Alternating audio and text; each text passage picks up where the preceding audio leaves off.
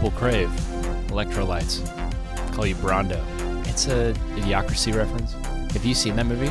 There isn't a more applicable film, I think, to our current timeline than Idiocracy, starring Luke Wilson.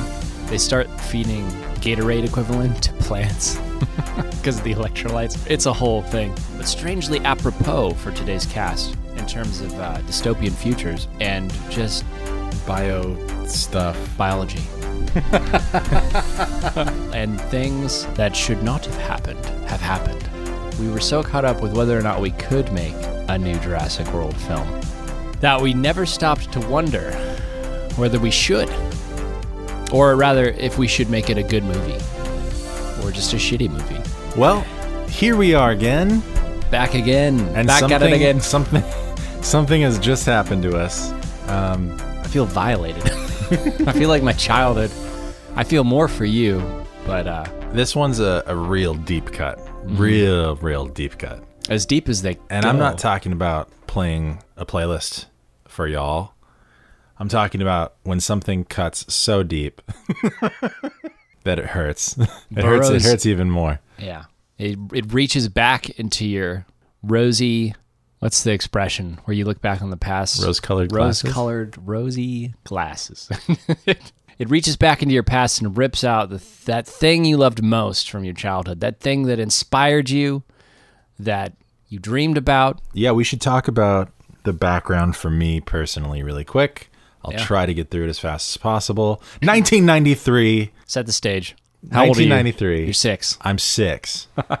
I see Jurassic Park for the first time. Spielberg's classic first Jurassic Park film. My parents questioned whether even I was too young to see it in theaters. My dad was like, yeah, it's fine. So best thing your dad ever did. Yeah. So I saw it, and the beautiful thing about Jurassic Park was that up to that point, there was nothing in this way of the advancement of computer graphic imagery. So when the characters were seeing a dinosaur for the first time in Jurassic Park, we as an audience, collectively humanity, was seeing what the potential was for computer graphic imagery, or what we now know as CGI, or, CG sequences, or dinosaurs or creatures, whatever. And it was a sight to behold. There was magic. John Williams' score, beautiful. The whole movie had this amazing theme that they pulled from Michael Crichton. Crichton? Yeah. Crichton? I think so. Michael Crichton? I always thought it was Crichton. Michael Crichton? Whatever. They pulled from Michael Crichton's book, and there's this massive subtext theme going on the whole time about, again, whether or not to stop to think we should do something, and then nature versus humanity, essentially. Yeah. He's a legendary author. Yeah. Anyway, beautiful film. As soon as I left the theater, my life was changed, and I've never been the same. There's a lot of people that feel this way about this movie. A lot of people my age, especially, whose life was changed by Jurassic Park, and many people in the film industry that are my age are in the film industry because of Jurassic Park. And there's never been, in my mind, as good of a film in the Jurassic Park franchise. And that's also why it's my personal favorite film to date, still. All time? Yeah. Because it's deeply tied into my history, my nostalgia. It's the thing that inspired me to do what I'm doing today. And it can stand up in an argument against, like, what could be potentially the best movie ever made because of its advancement in technology and everything that it did. And it's also just a really good movie. It's a good movie, yeah. So it could stand that, like, battle when you're having a beer with your friends, like, what's the best movie ever made? Oh yeah, Jurassic Park, Godfather, Citizen Kane, whatever. Yeah. Back to the Future. I think it's the most perfect marriage of practical effects and CGI. Yes. Yeah. Well, I could talk a lot about Jurassic Park, the behind the scenes. I've seen every behind the scenes. When I was a kid, I watched that movie. I immediately knew there was something special, not just about the movie, but about filmmaking. Yeah. I went to a grocery store. I saw it for the first time when we were on vacation in Palm Springs. I went to the grocery store in Palm Springs. I found a behind the scenes magazine of how they made Jurassic Park. And I got that, and I was so fascinated with Jurassic Park, but I was more fascinated by how they made Jurassic Park because I was so interested in the filmmaking process. And I was 6, Gabe. I was 6. That's crazy. I can't even remember when I was 6. Yeah. So it's deeply tied to me. I should say Jurassic Park Lost World came out 4 years later. I was 10 and I was in 4th grade. It was the worst elementary school year of my life. Damn. Because I was in a private school that year and I was tortured. Waterboarded. Yeah. I'm not kidding. Spiritually waterboarded. But, that was a highlight of the year. Jurassic Park 3 came out 4 years after that. It was not directed by Steven Spielberg. And in my opinion, there was a massive drop. And I think my opinion is that there has not been a good Jurassic Park movie ever since Spielberg stopped directing the movies. They've been okay or like semi-entertaining. But the magic that you can find inside a Jurassic Park movie, a Steven Spielberg directed Jurassic Park film, is unmatched. It's unparalleled, and it's been missing ever since. And Jurassic World was a relaunch many, many years later, and it's directed by this man named Colin Trevorrow. Colin Trevorrow, I could talk a lot about. I did a deep dive into him because I was so interested in why Jurassic World was just not as good as a Steven Spielberg film. I couldn't understand why Universal would hire somebody that couldn't match a level of Steven Spielberg filmmaking, like J.J. Abrams or something. Because J.J. Abrams with Super 8, very similar E.T. vibes, all that stuff. Like, why wouldn't they hire somebody like that, or who could at least attempt to take a swing at what Spielberg was able to create with the original film? Anyway, was Colin always their first pick for Jurassic World? I don't remember, to be honest. Because he only had one feature, right? Yes. Before that. And I was confounded at why Universal picked this man to take this IP, this intellectual property, and run it forward with. But Jurassic World is a huge success because people missed the original Jurassic Park, and this was the closest thing. This was the only thing that we got that was close to it. But it made so much money that it outdid, at the time, Avengers 1 at the box office. And it was like a smash success. And Colin Trevorrow, even though that movie was, in my opinion, pretty poorly directed, the first Jurassic World film, Colin Trevorrow kind of failed upwards because it made money, right? And that's what speaks in these blockbuster IPs. Yep. So then a few years go by, Colin gets swooped up because he's a moneymaker by Star Wars and Disney. He's now going to direct Episode 9 after Rian Johnson's Episode 8. So they hire a different director to helm the Jurassic World sequel, who's actually a great director, just a shit story. So that movie sucked. Fallen Kingdom. Yeah, it's called Fallen Kingdom. What an appropriate title. Yeah, really. Poor J.A. Bayona. J.A. Bayona is great. I mean, if he's listening to this, you made a fantastically directed film with just a terrible story. But I really liked his direction. It's funny because the first one had a good story with bad direction. The second one had good direction with a bad story. And then Colin Trevorrow, something happened with Disney and Star Wars. We don't know what, but he got let go or he left. I'm assuming they realized what a bad director he was, and then they got rid of him. But then he came back to direct the third in what has now become a trilogy of Jurassic World films, Dominion. And it got delayed almost 2 years from its original release date because of COVID. And now he finally just came out today, which is actually the day before the original Jurassic Park came out in June 11th of 1993. Wow. And it's June 10th today. Anyway, so we just saw it. It's my favorite, the 6th movie in the franchise, my favorite movie of all time. And Gabe? How do you feel, Steven? Where are you at right now, psychologically speaking? This movie right now has a 38 on Metascore. It's the lowest rated by critics. It's the lowest rated Jurassic Park franchise movie of all time. Worse than Fallen Kingdom, which was the worst in the series. Worse than Jurassic World, and worse than Jurassic Park 3. And is it deserved, and why? Okay. I don't even know how to begin talking about it. Like, How about a basic premise? Oh, okay. Yeah. So some stuff goes down. A couple years after Fallen Kingdom, dinosaurs broke containment, and they are all over the earth now.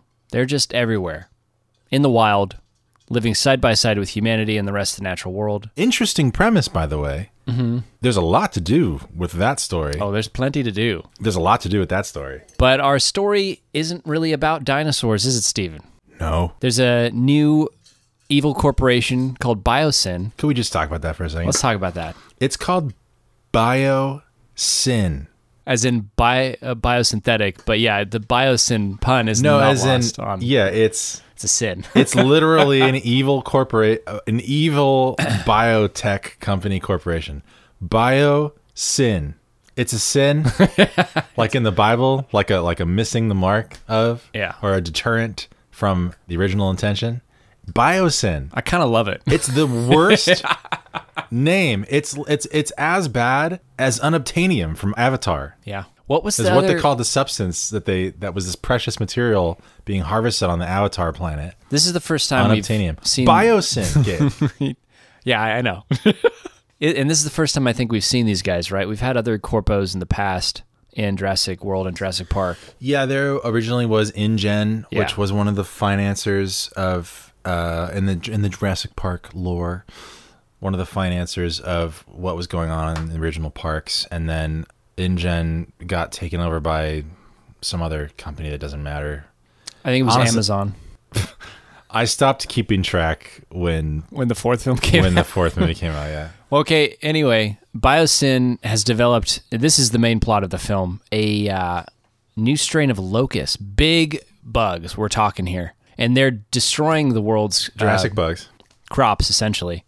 And they're essentially leading us towards a potential food crisis. They're eating all crops that weren't created by Biosyn. Yeah. Which they don't really expand on a whole lot, like the nature of that. And also, like, I'm still confused about our... Interesting, because this movie's about nature. Yeah. Our big bad Dodgson, I'm still unclear as to what his intentions were with the locusts, because initially they're just like... Were they meant to destroy all crops that weren't Biosyns? Yeah, he wanted control. Okay. So that only his crops were left so he could control the food chain. Because B.D. Wong... They said that earlier in the film. Gotcha. I see. Okay. They're like, they want to control the food chain. And he's like, yep. Yeah. And so this is happening. Dinosaurs are on the periphery of our story here. And also what is important is that the girl who is... There's a young girl from the second Jurassic World film who is determined to be a clone. She's a clone. She's a clone. She's the first successful human clone. Because genetic engineering is important to the Jurassic Park franchise. They can make dinosaurs from nothing. Perfect. And they made a human from nothing. And now they want her back. So she's been living out in the... She's the link to... She's solving some human genetic problems. Yep. That's why they want her back. So she's kidnapped by Biosyn agents or mercenaries working on their behalf from Chris Pratt and Bryce Dallas Howard.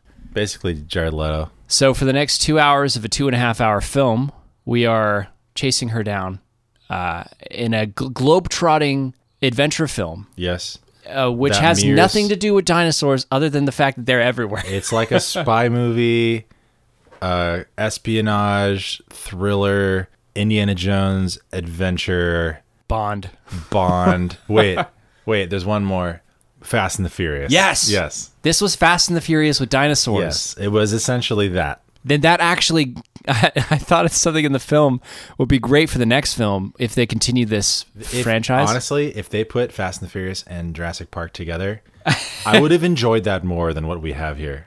Well, here's if my... Dom would have rolled up in a car and been like, let's go, fam. We got to get out of here. I want in the fourth Jurassic World film, I want there to be a human dinosaur hybrid played by Idris Elba, and he's trying to take over the world. Dude, I'm not kidding. That was actually one of the early plots from one of the a script that was being written for a Jurassic Park movie at some point. Stop. I'm not kidding.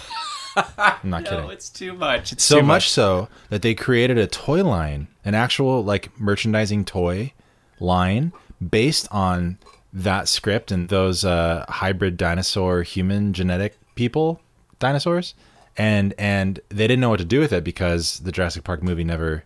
But they had already made all these toys, so they put them out under like a different marketing under a different name. Was this pre-Jurassic World? It was pre-Jurassic Park 3, I think. Oh, okay. Yeah. Gotcha. Well, that's my idea.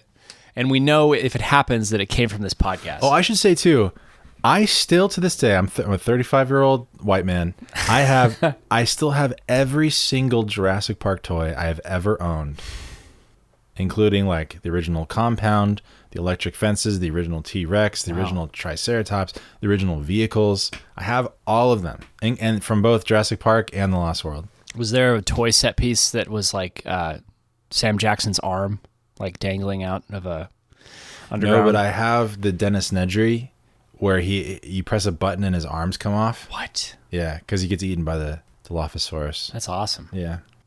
You have all these toys. Yeah. We should play with them sometime. No.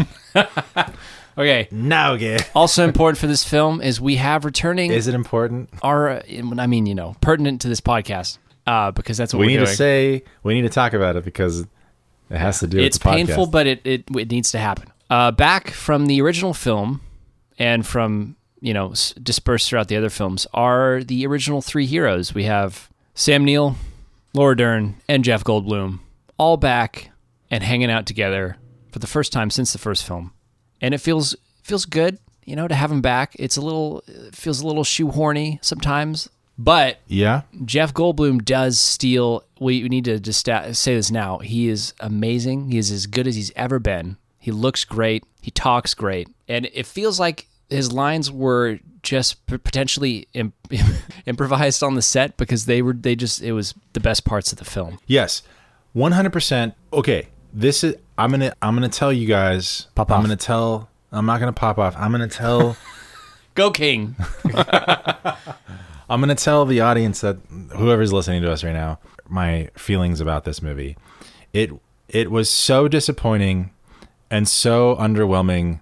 Ouch. And so tonally dissonant with itself. Yep. That when it did anything right, I was elated because it felt good. It was euphoric. You actually smiled. So, but I have to say the only things they did right were essentially all of the lines with Jeff Goldblum's character. They were so funny. Yes, there were actual funny moments and funny like lines of dialogue that I was actually surprised because everything that had happened up to that point was so it was so not interesting.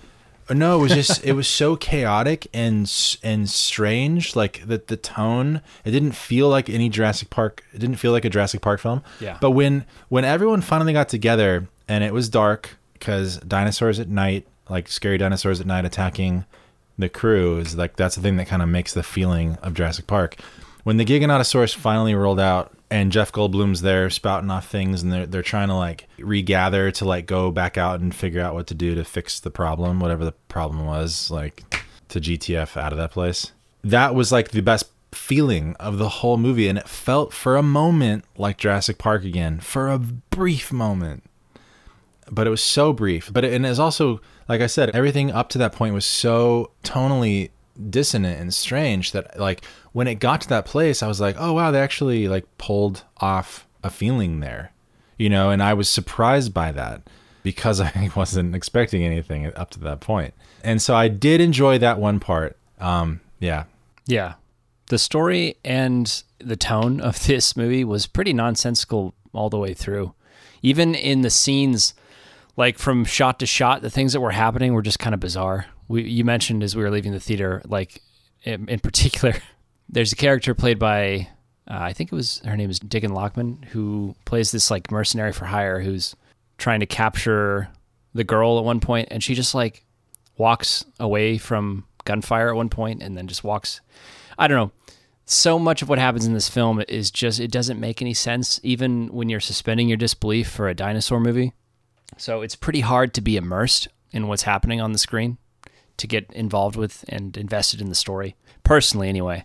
But it was pretty funny, so I did laugh plenty throughout the movie, both with and at the film. So yeah, there were a lot of moments. It wasn't a total wash for me, but I would agree it wasn't very good.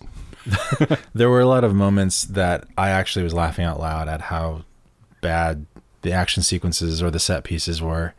It was like, for example, like there was this point where fire locusts are raining out of the sky, which was actually kind of cool. Visually pretty cool. Yeah.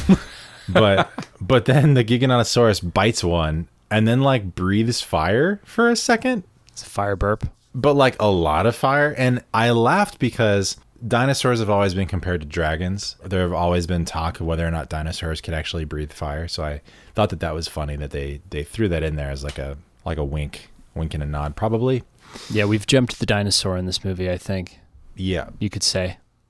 There's a little play on words there. Yeah. But you can't jump the shark because Spielberg did that with Jaws. Oh. Is that where that expression came from? Jumped the shark to become like ridiculous? To lose all sense of being grounded and reasonable? No, that came from Happy Days, actually. Oh. Yeah. It's when Fonz like literally water skis and jumps over a shark. That's right. I was joking about Jaws jumping the shark. Jaws did not jump the shark. Right. I was just making a shark joke. Spielberg never really jumps the shark. Well, he tries. You ever see BFG?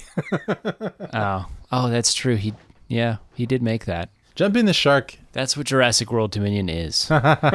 Okay, so there was one other thing I liked about this movie. Like I was saying, when everybody finally got together and there's a lot of banter and overlapping dialogue, which is always nice to have because it feels real, feels natural. Yeah. Because like they were doing that back in '93, haven't done it since because these movies are so cookie cutter. The Jurassic World films are cookie cutter.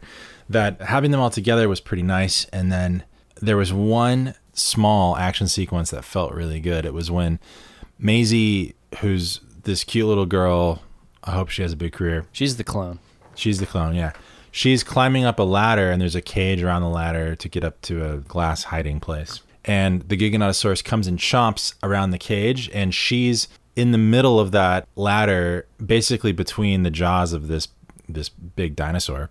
And the cage keeps crunching, like and closing in, and she's screaming, paralyzed by fear. That was a beautiful moment because it felt a lot like original Jurassic Park, where you're putting again scary dinosaurs at night with kids being in danger, screaming.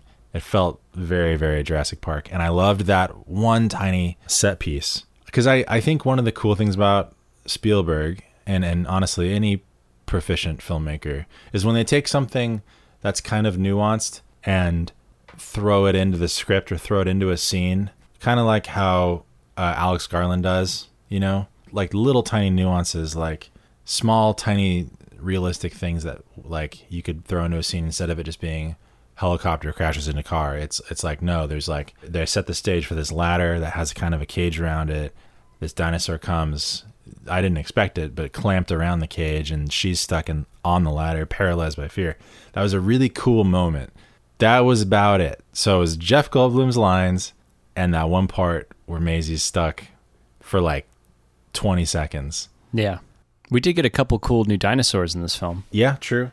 Oh, that was true. Yeah, so the Dimetrodon, which were the kind of like lizard dinosaurs with the big fin in the cave. You'll see them, and they're like hunting the trio who was going through the cave at the time. That was so cool to see because that was one of the original dinosaurs that was I think it was originally planned to be in Jurassic Park 1, but they cut it out. But they still made a toy of it, and so I have had a toy of that dinosaur since I was 6 years old. Just waiting to see it on the big screen. Yeah, and we never have seen it in a Jurassic Park film. It was also really cool, in my opinion, to see the return of the Dilophosaurus, which we, again, have not seen since Jurassic Park 1.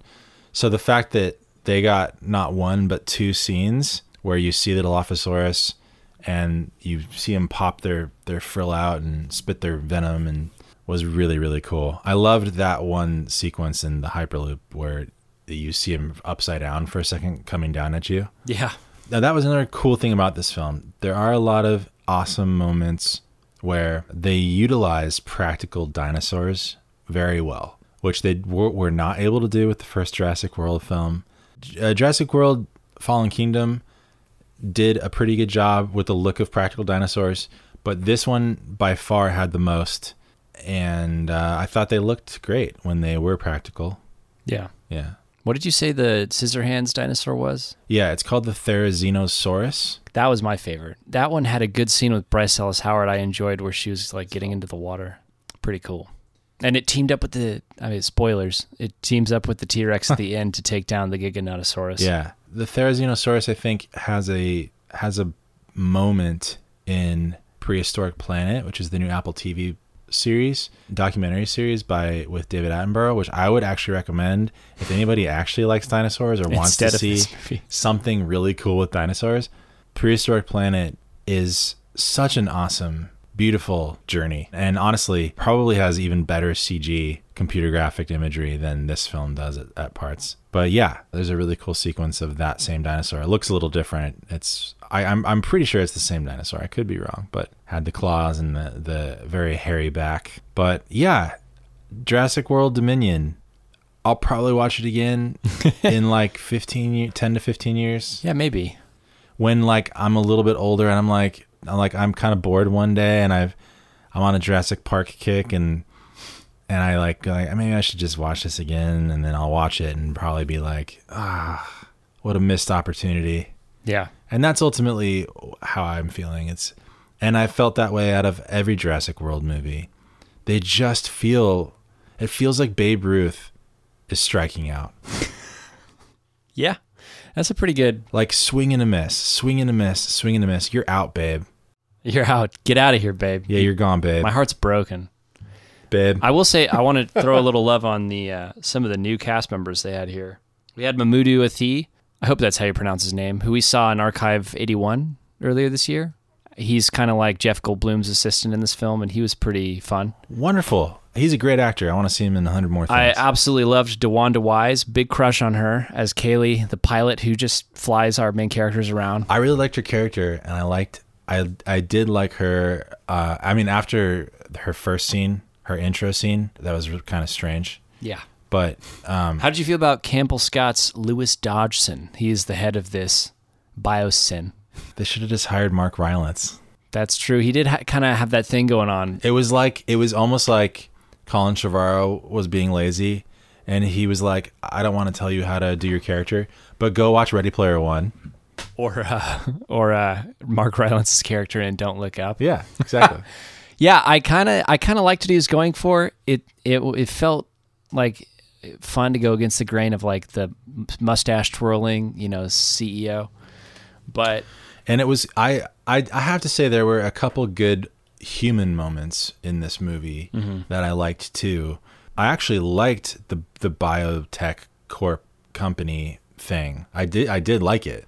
I just thought it was a little bit, I didn't like the setup, but I liked the payoff. And I hated that like narrator woman that came in at the beginning and the end of the film that like basically set up our film and then ended our film by summarizing it. That bugged the shit out of me. Yeah, it was kind of weird. And that I think was one of the things that made me feel really badly about the biotech company. But I liked the look of it. That was my favorite set piece in the whole film. It was like the only thing that actually made me go, that's actually really cool. Was the that labs? Like, that big circular lab that rested kind of above the forest that they were in. And then like the very Apple vibes, like walking around like an Apple campus kind of thing, or like Google. Yeah, where did Google all those campus. people go, by the way? Because the whole base was in a remote location. I thought about that, and I also thought about how when Ellie Sattler and Alan Grant, these very well-respected doctors in the world, dinosaur, they were like, it's really hard to get into biosyn, and then you get on there, and Ian Malcolm is giving a lecture to like 30 touring students. Yeah. On the campus in the park, and you're just like, if it's hard for Ellie Sattler and Dr. Grant to get on, why the hell can these 30 random students, these fangirling students, get on to just puff up Ian Malcolm's ego? That was so weird. Yeah. Then they all just disappeared in the end. That's a great example of all the clunky elements that were just sort of thrown into the film. Yeah. Because I felt like that every few minutes, there's like a head scratching moment that nothing kind of makes sense. And I'm asking myself, what's happening? So what is happening?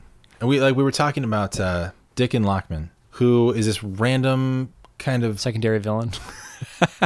Yeah, secondary villain that shows up. She seems to be badass, and then like she's running around trying to escape, and she fights Bryce Dallas Howard for a second, and then Bryce jumps out a window, and then she runs back, and she just stands there as she's caught by Chris Pratt's character and the other dude from the first movie, Omar Sy. Yeah.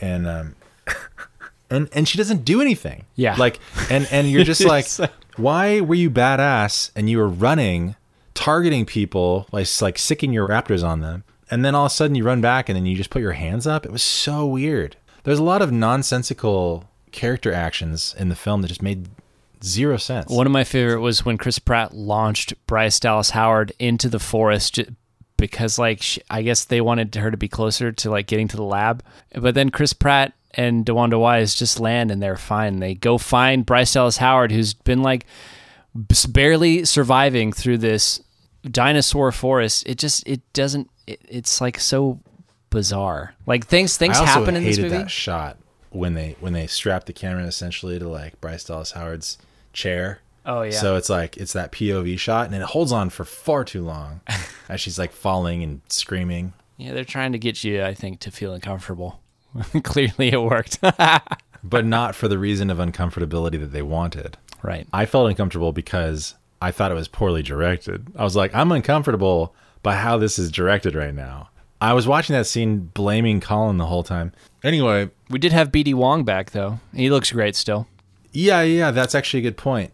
BD Wong, his character being in this film, obviously, we kind of expected that because he's been in the last two. That was interesting. They made Henry Wu a kind of a centerpiece, flagship, tentpole character in these Jurassic World films. He also is a returning cast member from the first film. But they gave him a little bit of like a redemption story in this, and a lot of people liked that because he was villainized in Jurassic World 1 and 2. And there's also a few other redemption arcs that I liked because it was hard for me to watch Alan Grant and Ellie Sattler not together in Jurassic Park 3. So the fact that they get back together in this film, spoilers, I thought was really cool.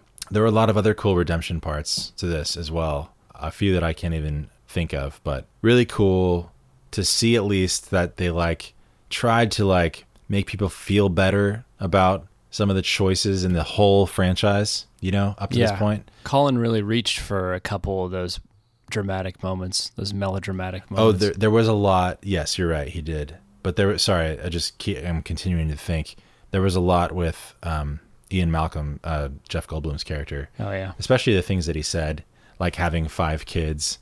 He even had an offhand comment. He was like, Jurassic World, not a fan. Yeah. Which is almost like a meta dig at these Jurassic World movies. Which is weird that it came in the worst one. Yeah. I think this is the worst one. I think I enjoyed this only slightly better than Fallen Kingdom. Oh, really? But like we were talking about it, comparing it to Godzilla vs. Kong, which is a movie that you thought was an abomination. Yep, can't stand it.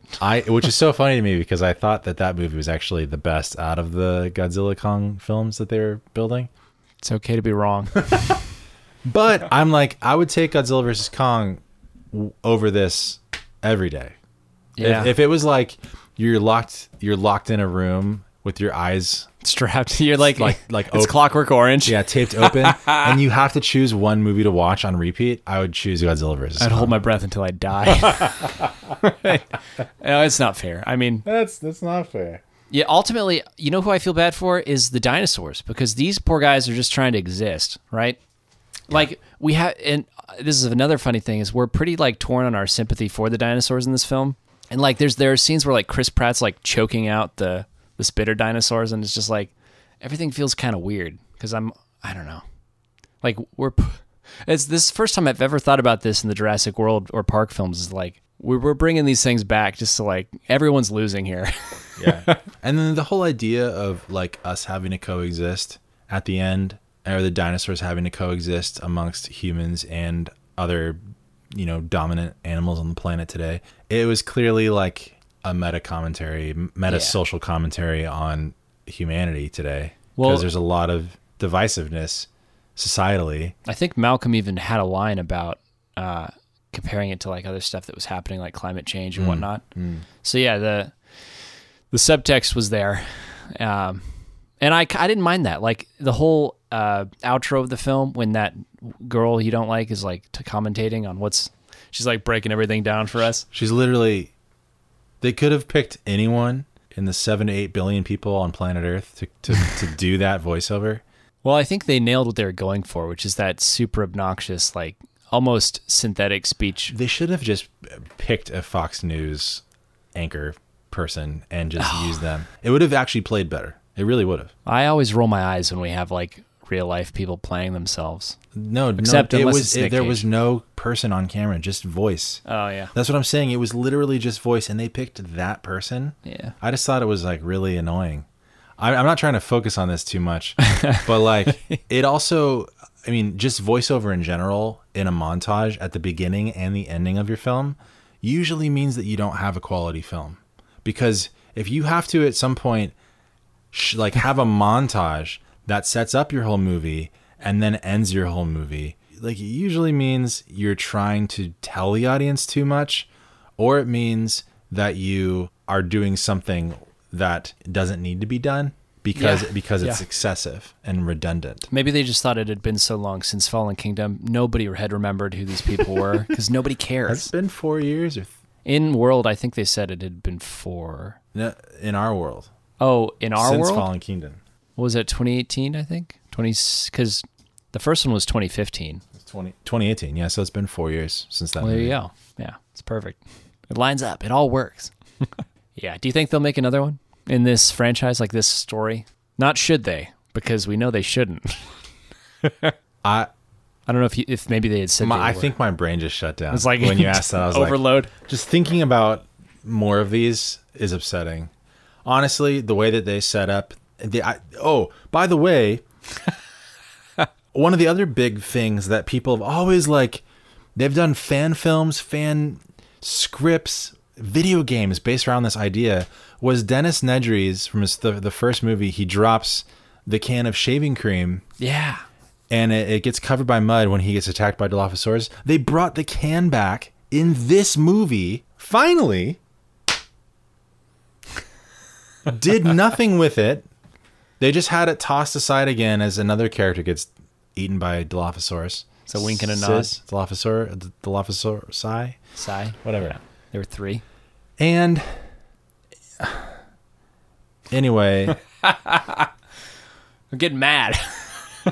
there's just no reason they should have done that. They should have left it. I can't even believe they did that, to be honest, because that's actually like a really big fan thing, like that lost canister of dinosaur embryos. You think it was just a can in this film, or did it have stuff in it like eggs? I'm thinking that was the can. Oh, of embryos. But the thing is that I think Dotson, the guy who hands Nedry the thing in the first movie, says it can only be refrigerated up to like 36 hours. So you have to like transport the embryos from one place to another. They have to be refrigerated. So who knows what happens to those embryos, you know? Anyway, I don't know what they're doing with that, but that was just, to me, that was an egregious act to throw that in there. Well, what else could I? Continue. Oh, the score. Oh yeah. God, I gotta look up who did it. Yeah, who did the score for this? Oh my God, you know who it is, dog. It's our boy. No, it's not. Giacchino. Is it really? Yeah, it is. Okay, this was probably one of the most forgettable Michael Giacchino scores I've ever heard. Yeah. I mean, I'm assuming, yeah. They probably just outsourced it. You know, it's like Hans Zimmer has an army of composers. Maybe Giacchino is at that place now. I know, but Giacchino sounds like... Giacchino. Can I get that with some Giacchinos? Could I get a double Giacchino, please? Okay, apart from... There were moments where the original John Williams suites would come back in and they would play off of each other pretty fluid. And honestly, a lot of the times they came in at the right moments, especially toward the end when everyone was getting together, getting the gang back together again.